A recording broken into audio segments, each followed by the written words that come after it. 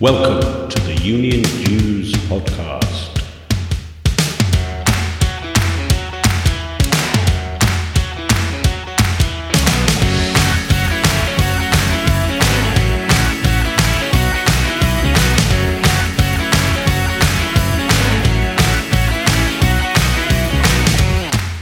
The UK's only All Things Union show, produced for your downloadable digital delight and appreciation.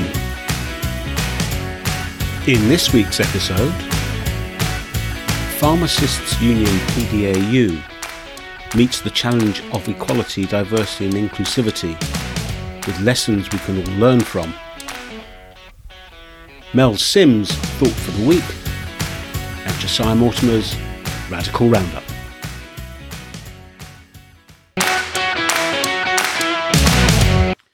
Hello. You're very welcome to Union Jews, the UK's only All Things Union podcast. I'm Simon Sapper and we have a great episode lined up for you this week. Our special guests will be representatives from the Pharmacists Defence Association Union, who are doing some really great innovative stuff with members' networks aimed at addressing the challenges of how to make the union more inclusive and more diverse.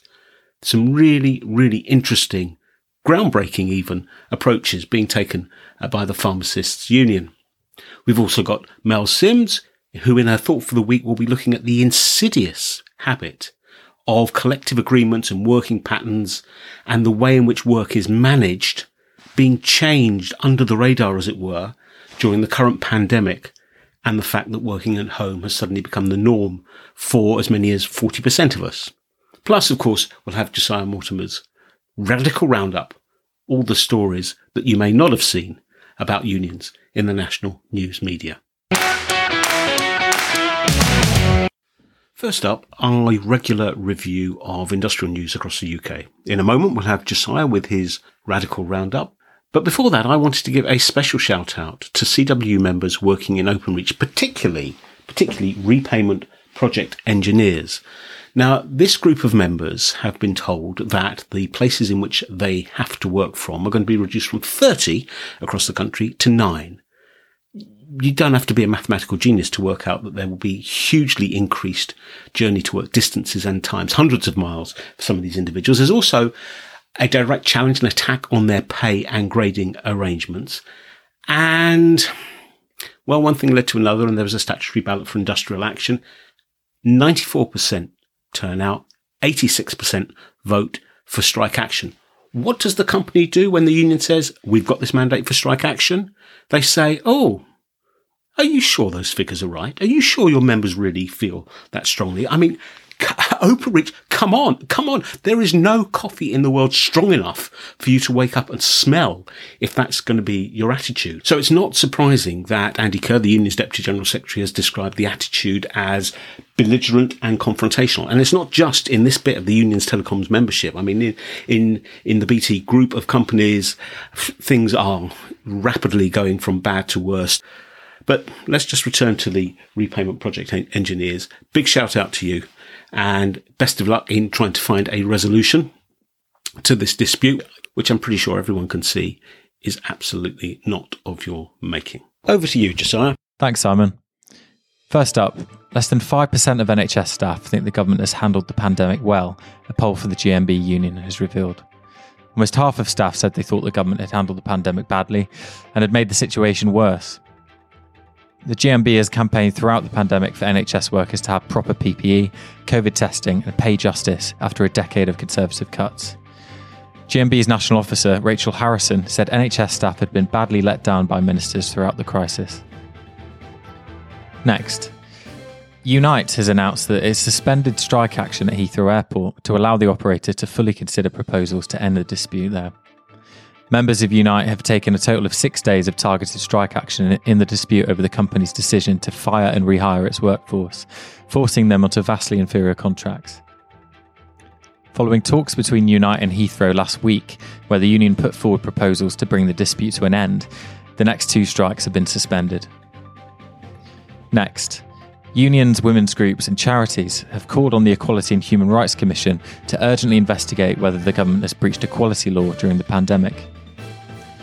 In a joint letter to the chair of the EHRC, the groups warn that now is a time of crisis for women, with the coronavirus pandemic having a significant and disproportionate impact on women's health, jobs and livelihoods. The joint letter, signed by organisations including the TUC, the Fawcett Society and Women's Aid, accuses ministers of failing their legal responsibilities under the public sector equality duty to ensure their policies do not disadvantage or discriminate against women. They also accuse the government of failing to carry out equality impact assessments on key policy decisions and to take into account the additional caring responsibilities that have been placed on women as a result of health restrictions. Next, students and trade unions are working together at London School of African and Oriental Studies to scrap policies they say discriminate against workers and working class students. Student activists are working with Unison to call for better staffing and oppose cuts in insecure contracts, backing the Justice for Workers campaign among many BME workers. The campaigners are calling for fee refunds for students following a year of study being limited during the pandemic.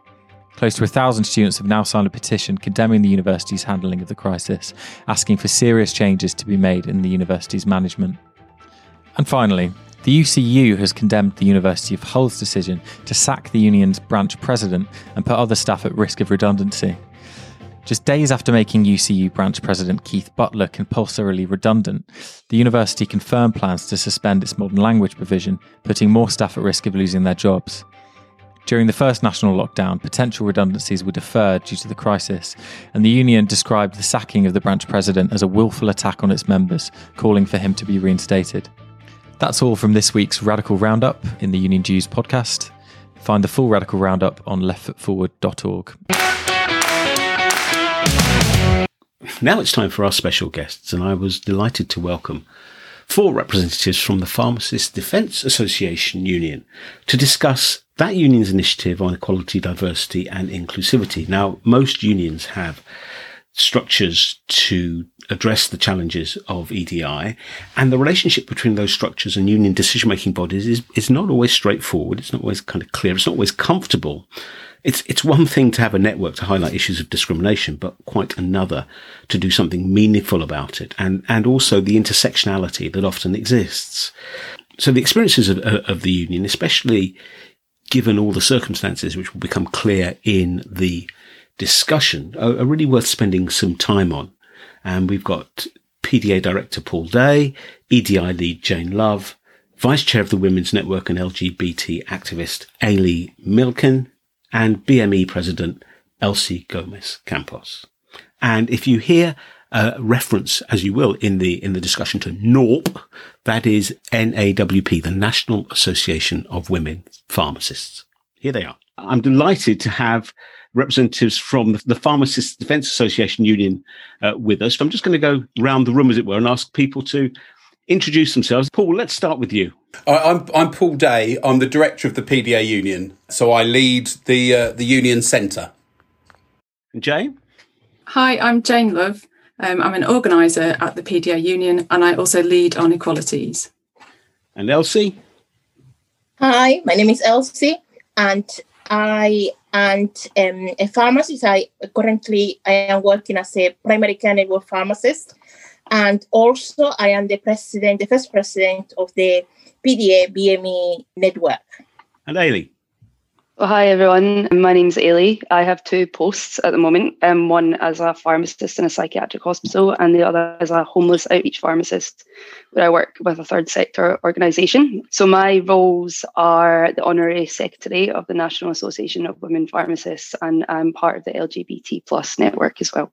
Grand. Well, you're all very, very welcome to the podcast. And on an auspicious day for the PDA, Paul, isn't it, of course, with your recognition deal with Lloyds Pharmacy, which is a great achievement and one that would normally occupy a lot of the time we have together. Yes, thank you. Yeah, I mean, you'll know, Simon, that the PDA Union's quite a new union, and we've taken our recognition, our collective bargaining density now from 0 2 years ago to 17% of the profession now. So 1 in 6 pharmacists, we're now negotiating their pay. Excellent. That's really good. And it's not just in terms of organising the industry, as it were, that the PDA is making an impression. It's with your work on members networks and EDI work, Paul or Jane, could you just recap the journey that you've taken, why the union decided to go down the route of creating member networks and the progress you've made to date? Well, let me explain how we got to this point. As you'll know, trade unions all have equality as the core of what they do. We've always helped members with casework to do with equality.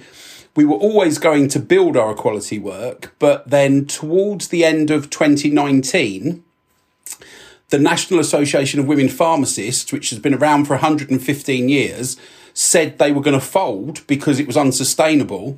So we spoke to them. We helped them relaunch as part of the PDA. The numbers are now much higher. Jane can explain where we've got to. So they became our women's network. And then we waited for the 10th anniversary of the Equality Act and then launched also the LGBT plus network, the BAME Pharmacist Network, and Ability, which is the network for pharmacists with disabilities. But Jane can perhaps tell us how that happened. I think I'd like to add in a bit about the pandemic, actually. Obviously, NORP became part of the PDA in January last year, and then the additional 3 networks were launched in April 2020, which obviously coincided with, during lockdown, and COVID has been impacting disproportionately on minority groups. And so I think the launch of the Equalities Networks around this time, especially with Black Lives Matter, has been a really key moment for all of the networks. And we've seen a huge growth, particularly in the BAME network. NORP is the largest network. We've got over 800 members, and BAME is the second largest network. And we've got growing memberships in the Ability and LGBT plus networks too. And we have seen a rise in cases in the legal team as well around discrimination, particularly for the BAME and Ability groups. So I think this is a really key time for us to come together as a collective and to empower members to get together and address these issues that have been particularly heightened with the pandemic. Yes, I can absolutely understand that sort of confluence of the union's policy development and events across the world. And I believe you're somewhere north of 1,500 members now of your members' networks. Yes, absolutely. So, Elsie, what does the network mean to you? First of all, on a day-to-day basis, what's your role in it? But secondly, what does the network enable you to do in the union and for the union that perhaps wouldn't be possible without it? As Jane clearly explained, the network was launched in April 2020, but I was elected. The first election took place in December. And we just recently, last week, we did carry out our first meeting with the whole board. And now we have got a strategy. And the idea is that we will have a forum where our BME members will be able to come and discuss in a safer manner the issues that are affecting them at work. And things that we are looking into is just not about discussing the issues that are affecting them, but also how we can educate the bigger workforce in terms of cultural awareness, in terms of what are the issues related to communication, the things like risk assessment, and how, for instance, the uptake of the vaccine, the COVID vaccine among the BME population. So this is going to be, for me, an opportunity, a great opportunity to listen to what our members are saying. Remember that 43% of our workforce identify as BME. So it's a huge number of pharmacists, and this network will allow them to have a more focused forum where they can actually raise these concerns through webinars or podcasts and things like that. And it will allow them, hopefully, to gain allies, hopefully to make the wider workforce to understand what are the particular challenges that these members of the profession are facing. And Ailey, is that the same sort of experience that you've had in both of the networks that you're involved in, even though they come from kind of different places, don't they? Because the Association of Women Pharmacists, fantastic long history, and has been given a new lease of life by the tie-up with the PDA, whereas actually LGBTQ plus issues come from a slightly different trajectory in the sense that they don't have those formal structures in the same way that, say, the AWP is. So how do the two different networks compare and contrast in terms of your experience of working in them and for them? At the moment, as you've said, the NOP network is a lot more established because we have an elected committee. So they are different, but I suppose if you look at it in a sort of intersectional approach, like women's issues also can overlap with LGBTQI issues as well. So if I'm going to speak about them individually, I think for NOP, the majority of pharmacists actually identify as female. I think the percentage is 61% identify as female, whereas within leadership roles, you'll notice, my own personal experience, the senior positions are normally occupied by men. So it's been really interesting to be part of a network where, you know, both your personal and professional values overlap for gender equality. And, you know, we're all working together to really try and push women into leadership roles within the profession. And it's not really been something that I've ever experienced in pharmacy, and it's good to have, you know, a collective group of people who've got the same sort of goals.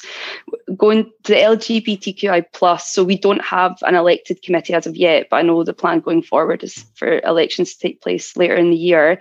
Again, in terms of representation in the pharmacy world, there's none for LGBTQI people at all. So it's great that this is starting. And you know, we have a WhatsApp group where we can share our experiences as, you know, queer individuals, both personally and professionally, and what we can do to help make it a better, more equal place for patients and professionals. So yeah, they are different in a sense, and they've got their own individual sort of goals and aims, but equally I like to try and see it as sort of an overlap, because all the networks at the end of the day are striving for equality. And what strikes me about this is first of all the very high level of intersectionality that we have here between gender, between race. There will necessarily be intersectionality between sexuality as well.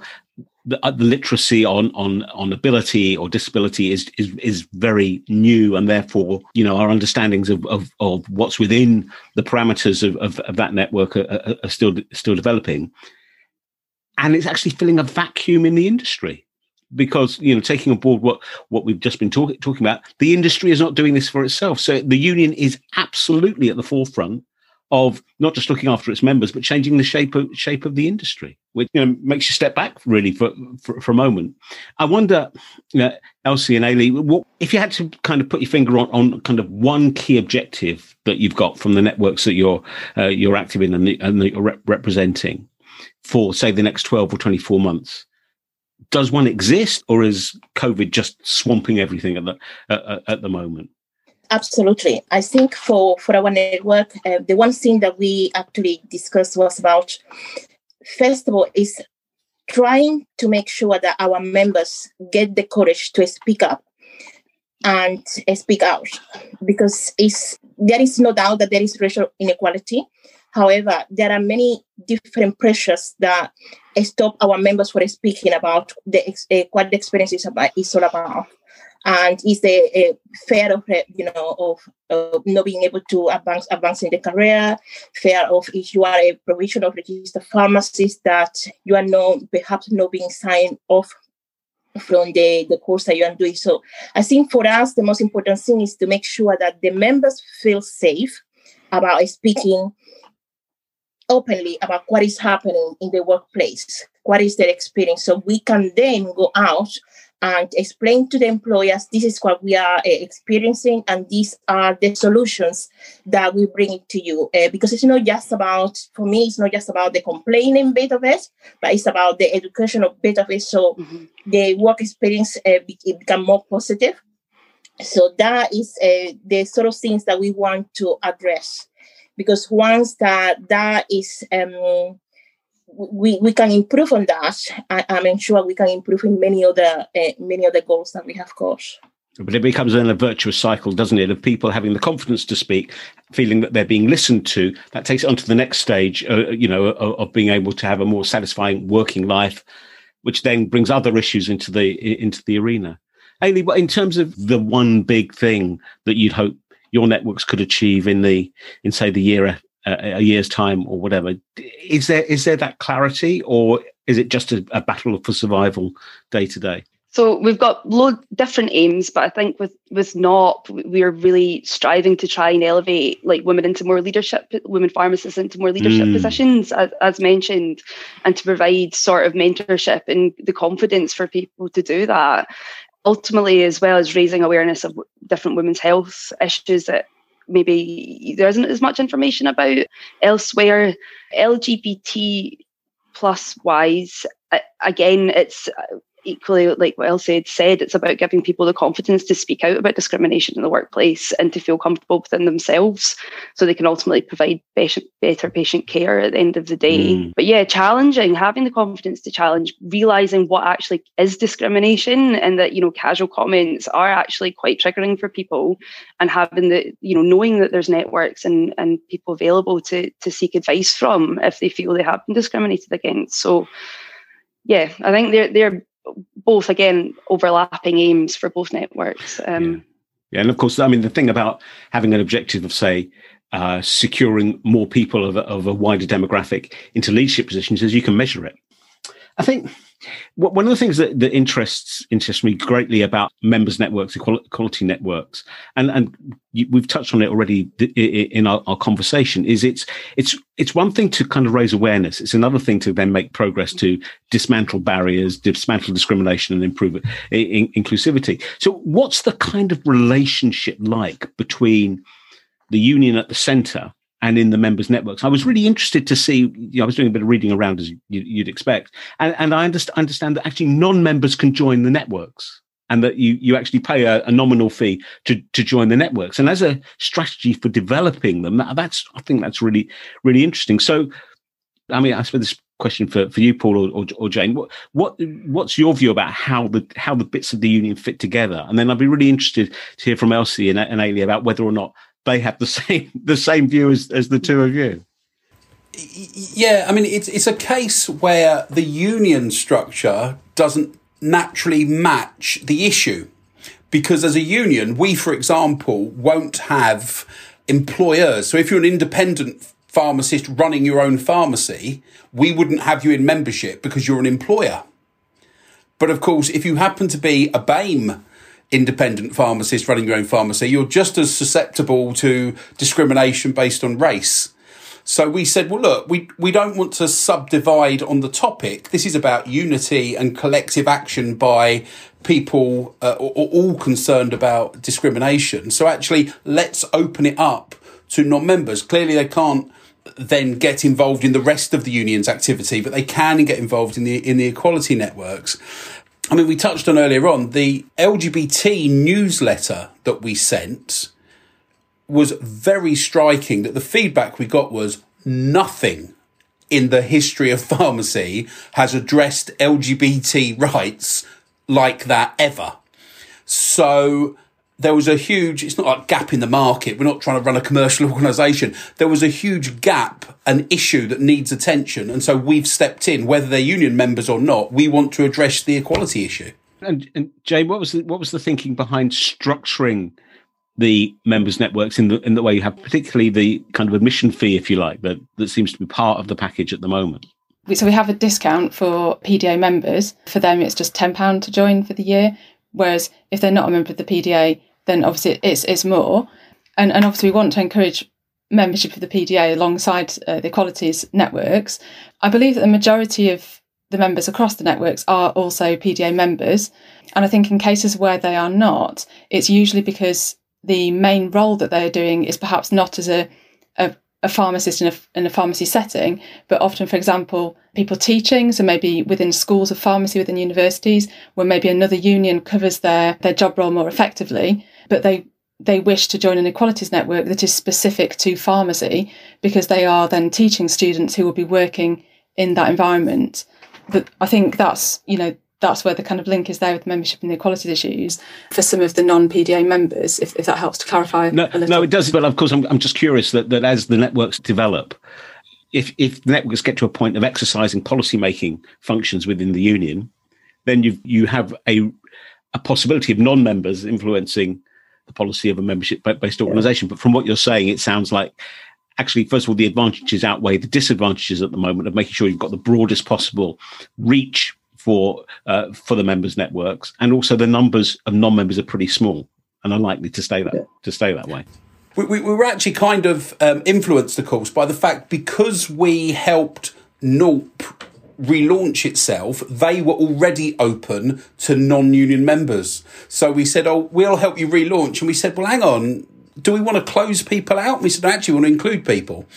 And then once we'd done it for NORP, we said, well, actually, whichever way you go, there's challenges. So let's go on an inclusive way, and then we'll deal with whatever challenges come up. So from the point of view of the members' networks, do you feel you have adequate opportunity to feed in to union policy making? If you come to a view within the members' networks, what's the route that view takes to weave its way through the union's decision-making process?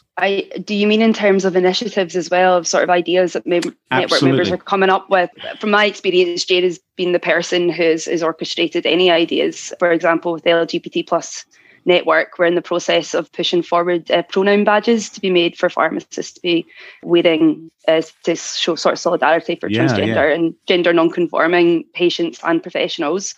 And so people know their pronouns as well. That was an idea that was brought up in our WhatsApp group and is now getting pushed forward thanks to, Jane getting involved and Colette as well. She's part of the WhatsApp group.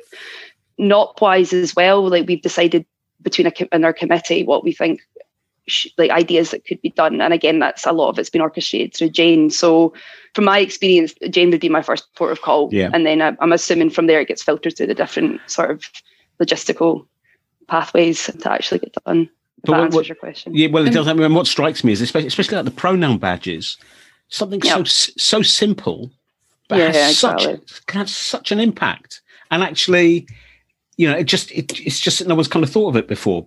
Perhaps because there are not people who are so directly involved in it before. Elsie, what's been your kind of experience of your network, BME network, coming up with an idea or a plan or a thought or whatever, and then getting that into the union's policy-making procedures? It's very similar. We ran the risk that after, this all of it, Black Lives Matters, there was a lot of talking about it back in the summer, and if you look at it, things have slowed down. But through our newsletter, through our having the network, we can continue putting pressure and putting this spotlight on that particular the particular issues of race inequality. So we will have our meetings, we will contact our members, and then we'll feed up what are the main issues that are affecting us and are affecting the members, and hopefully not just allowing changing, influencing policy making within the PDA, but also even outside the PDA as well. We will be able to push for changes and better recognition of the issues that are affecting all of us. Yeah, absolutely. Because of course, the pharmacists are plugged into all sorts of other networks. If you just think about the occupational backgrounds of the two of you, Elsie and Ailey, straight away there you can see all the different connectivities and the issues that affect pharmacists. They're going to be shared, aren't they, across the allied and related professions? So there's a huge potential impact. And I just wondered how is what's happened over the 18 months in terms of the development of member networks, how do you think it's impacted upon the way in which the union is viewed, both by members and by potential members? I can say that you can see the numbers. You can see the numbers of members. For instance, for the BME network, we have got 700 plus members, because people recognize that this is the way of going forward. People recognize that having a group that looks like you, that sympathizes with your issues, is the only way that we are going to make change happen. Prior to this, we just talked in a bigger group, and your voice perhaps was not properly listened to or was not given the actual importance that it had. Now having this a smaller group, a more focused group, allow us to be heard. I am also a member of the women's group. And so this is the sort of thing that I think is the only way forward, and that's why you see so many members joining us now. Yeah. Excellent. Echo exactly what Elsie said, and especially in terms of like the LGBT community within pharmacy, as has been mentioned already, it's the first of its type in pharmacy ever, and the issues don't just disappear because you're a pharmacist. Like if anything, there should be getting called out within one of the largest allied health professions out there, and going back to PDA members joining. I know within my workplace, I have a new pharmacist who started who identifies as a lesbian, and she wasn't aware that there are any networks like this out there. And her reservation of joining was because she isn't a member of the PDA. So having that opportunity to still be part of something which represents you without having to necessarily, get your indemnity cover and the other union benefits through that, I think is unique and fantastic, because it doesn't stop people from joining. So yeah, I think, as we said, pharmacy is a huge profession and there is a lot of different people, sexuality, races, genders, all ethnic, everything within it. So it's great that there's now opportunities to be represented and push forward for equality, because it's not equal at the moment. The PDA is an organisation that exists to make the world better for pharmacists and their patients. We don't exist to make the union bigger. We make the union bigger to help the pharmacists. And so for us, it's about the difference it makes to pharmacists. And, with 4 networks, they're going to do 3 newsletters a year each, which means that over the course of the year, every month, we're issuing an equality newsletter. And we're in the early cycle, and because the Women's Network and the BAME Network grew quickest, they've had their elections. We've got 2 presidents in place. The other 2 networks will have elections this year, and then we'll have 2-year terms of offices and a cycle that every year there'll be equality elections. And indeed, once we've got all 4 presidents, we'll pull those presidents together to have an equality council to oversee the intersectionality as well. So, Jane, it must be an organiser's dream in some ways. It's been very exciting, actually. And I think a point I'd like to make, so before I started working with the PDA, I was working for an education union.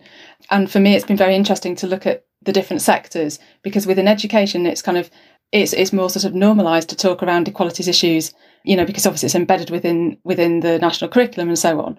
But within the pharmacy sector, there's been a lot of criticism around kind of early training for students, pharmacy students, and obviously that's impacting on their patients as well. And so that's something that the PDA have been lobbying around. And so I think the visibility within the pharmacy sector is much smaller than in other sectors. So for me, I think coming from that, from the education union background first and then coming to pharmacy has been very exciting. For me, it's really important to empower members to improve their working lives. And I think particularly around equalities has been really exciting. And members across all the networks have been saying to me, for so long, there's been too much talk about issues, but nothing actually happening.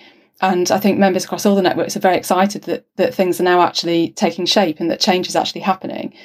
And even in the networks where we don't yet have committees, so the Ability and LGBT+, there's still that chance for member voice. So the newsletters that Paul referred to, the articles in those newsletters are written by the majority, in the main by members. So it means that their voices can be heard. And then obviously once the committees are in place as well, it means that they can become more self-organising. And picking up on Ailey's point about the women in leadership as well. So I don't know if she wanted to say a bit more about what NORP have got planned related to that theme in March. In March, it's International Women's Day, so we organised and planned an event on the 13th of March where the theme is women. The title just got decided today, so you have to excuse me if I get it mixed up.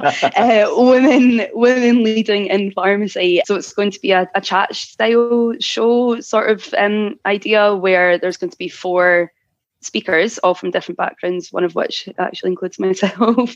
And we're opening it up to pre-registration pharmacists and not members to come forward and ask questions and ask for advice about how you get to sort of the position that you're in at the moment. So it's great. We've got a really good lineup, and each woman comes from a very different background. So it will be good to sort of, aspiring pharmacists as well as not members realise the sort of potential career paths that are out there, and hopefully empower them to feel confident to go down whatever route they choose to do so. So that's March. We've got that planned in March. And I think another newsletter is coming out in May as well. So we've got a lot of good ideas going forward. I tell you, the energy that's coming out of this call is fantastic. Lots of nodding heads to your last comment, Jane, about the influencing part. It's great. I mean, it's great. It's really energizing and encouraging to spend time with people like yourselves.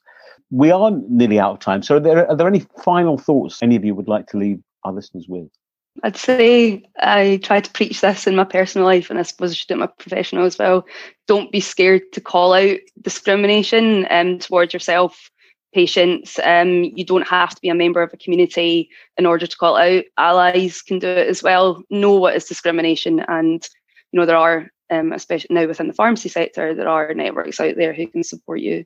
I think these are exciting times, and we have been given a huge opportunity to develop ourselves, for us to be ourselves, for us to have the courage to bring our unique, different characteristics, and be genuine and being caring as well. I think once that you find that people can bring themselves, they don't have to hide who they are, their identity. Patients at the end are the ones that are going to benefit. So I am looking forward to growing the network. I am looking forward to everything that we will be able to do through this platform that we never had it before. And having the support of the PDA will allow us to make the changes that are required, because we are just tired of so much talking. I think people just want actual changes, things that they can see, that they can touch, that they can see. We are changing. It was 2 years, 3 years. My hope is that particularly the new pharmacists that are coming in, they won't have a future that will look unequal. They will have being able to achieve the potential, regardless of the race, regardless of the gender, regardless of whether they are any disability. I am very excited about the future. I think it's a great opportunity to impact on society as a whole. We've been talking about how groundbreaking this is within the pharmacy sector, but actually, if you think about all the people that pharmacists come into contact with every day, this could make a massive impact, wider than just pharmacy, I believe. Maybe that sounds very optimistic, but that's my hope, that it will have a ripple effect into the wider society. And I look forward to seeing how the networks develop and continuing to support members in achieving their goals. Yeah, I think, if we lived in a world without labels and stereotypes, we'd just treat people as people.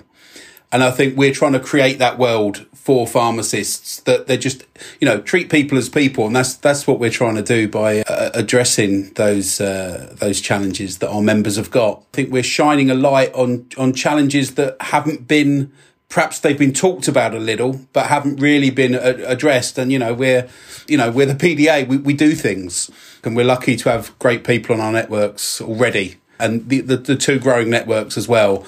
There's some great talented people there that I'm sure are going to take us forward. Hayley, Elsie, Jane, Paul, thank you very much for a fascinating, stimulating discussion. And I wish you and the networks every success in the future, not just for yourselves, not just for pharmacy, but for the rest of us as well. So thank you all very much. Cheers. Thank you. Okay. See you later. Well, my sincere thanks to Paul and to Jane, to Hayley and to Elsie. It was a really, really interesting, energetic discussion. But there are some things that I think come out of there that are worth spending a little time on, dwelling on a little bit. I mean, this model of members networks is unlike any model I've seen before. So there are kind of 3 or 4 facets that particularly stand out. First, you can be a member of the network, but not of the PDA. Well, I think we dealt with that in the discussion, and you can understand why the union has opted for inclusivity rather than purity, if you like, of policy making, if those networks get to the stage of making formal policy for the union. And of course, with the precedent of the National Association of Women Pharmacists, NAWP, you can see why the trajectory was set in that. Second, you pay to join, which is really bizarre. I've not come across any other union where you have like an equality network and you pay extra to join it. Okay, only a tenner, which is a kind of nominal sum of money, and £30 for non-members. But then it does, does give a dedicated pot of money through which and the LGBT community can do their name tag initiative, for example. And then the third, the real possibility of this setting the pace, not just in the union, not just in the sector, but in wider society as a whole. That's a very exciting possibility. But there is a fourth thing that I think didn't really come through, and that is, unless you have someone on the inside of the union's bureaucracy who understands, who gets it, who's accessible, who's responsive, who's effective, who can be a cheerleader, it's really, really difficult. And if you do have that person on the inside of the union's bureaucracy, they need the backing of the General Secretary or other senior figures in the union. I think that's the truth. Or maybe not. Have you got your own experiences of equality networks? Have you done things particularly in your workplace, in your union, at regional, branch, national level that contradict the direction that the PDA is travelling in, that augment it, that would represent best practice, that have been transformational? Let us know. You can email us at unionjews@makesyouthink.com. You can tweet us at Jews Union. We'd really love to hear your examples, your contributions to the debate. Don't keep it to yourself. Let us know what's been going on. Now it's time for Thought for the Week with the Professor for Work and Employment from the University of Glasgow, Melanie Sims. This week, Mel is taking a look at some of the unintended consequences of so much homeworking during the pandemic. This week, I've been mainly thinking about employer monitoring of staff working at home, which has been a growing area of tension during the pandemic as organisations that have either not previously facilitated working from home have changed their working practices, or where those of us who did have some flexibility to work from home are now compelled to. And when I teach students about the employment relationship, I always start by highlighting the tension that employers face between, on the one hand, building trust and, on the other, seeking control. And I always emphasise that the employment relationship is all about navigating those implicit and explicit deals over time. But since the start of the pandemic, many aspects of those deals have changed. And one area I think is really important to attend to is that around a third of us are working from home all or most of the time. And as I see it, there are two problems with where we are right now. The first is the speed with which change had to happen. And the second is that our homes are now our workplaces. And as a result, employer surveillance and control has followed us into our home spaces without any time to negotiate where the boundaries are, what is and isn't legitimate. Now, not everything has been bad. I don't want that to be the headline from this reflection. Some workers have definitely benefited from a flexibility that they never previously experienced.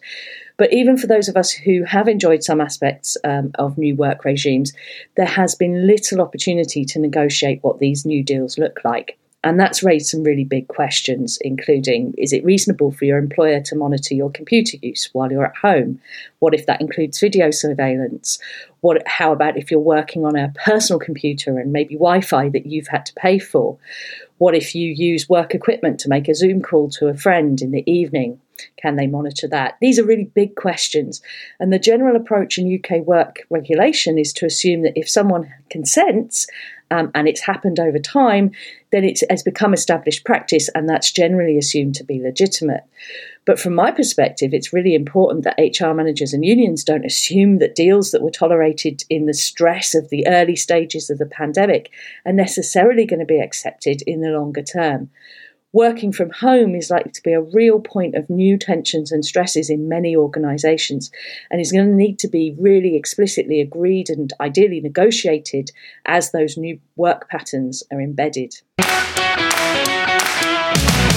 My thanks to Mel for a really thoughtful and thought-provoking piece. It's a scary issue, and as well as the stuff that Mel herself has been researching and writing on, you might like to take a look at the website that's hosted by a former guest on this show, Christina Colclough. Her website is The Why Not Lab. That's The Why Not Lab, all lowercase, all one word, .com. Tremendous library and resource in terms of papers, discussion documents, arguments about data, about our data, how it's mined, how it's stored, how it's exploited, how it's traded, how we need a campaign for the right to disconnect. All very interesting and worthwhile stuff, and I'm sure it's an issue that we will return to. Well, that's just about it for this episode. Thank you so much for choosing to spend your time with us. I hope it's made you think. I hope it's given you some food for thought. If you like what you hear, if you want to hear more of certain things, less of others, then please do feel free to get in touch with us. You can email the show at unionjews@makesyouthink.com. You can tweet us at JewsUnion. And don't forget that a companion blog post with links, signposting, lots of background information, all the extra material you could need is available at the makesyouthink.com website right now. Could you please, if you get the opportunity, rate us on the podcasting platform of your choice. It really would be hugely appreciated. Before going, I want to give my customary shout out to my colleagues in the Labour Radio Podcast Network. This is a portal through which you can access around 70 trade union related podcasts, an absolute goldmine and very entertaining, very encouraging to hear all the different things that are going on across different union sectors in different countries. You can access that at labourradionetwork.org. It just leaves me to thank our guests, Paul, Jane, Elsie and Ailey, to thank Mel and Josiah for their fantastic contributions as ever, and to thank you for listening. Whatever you're doing, do stay safe. There is light at the end of the tunnel, I'm sure. And until next time, I'll see you around. Bye for now.